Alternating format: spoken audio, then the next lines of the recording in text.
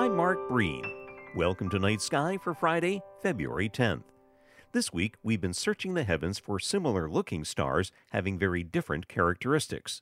Tonight, we'll use the three principal stars of the Princess, Andromeda, dangling upside down in the western skies. At 6:30 this evening, with the stunning Venus low in the west-southwest and Jupiter higher, about one-third of the way up from the horizon, look high to their upper right, due west for three stars similar in brightness to the Big Dipper. About halfway up is the lowest of the trio, Alpheratz, Andromeda's head, larger and more luminous than our Sun, yet actually consisting of two stars, spinning around each other every 97 days.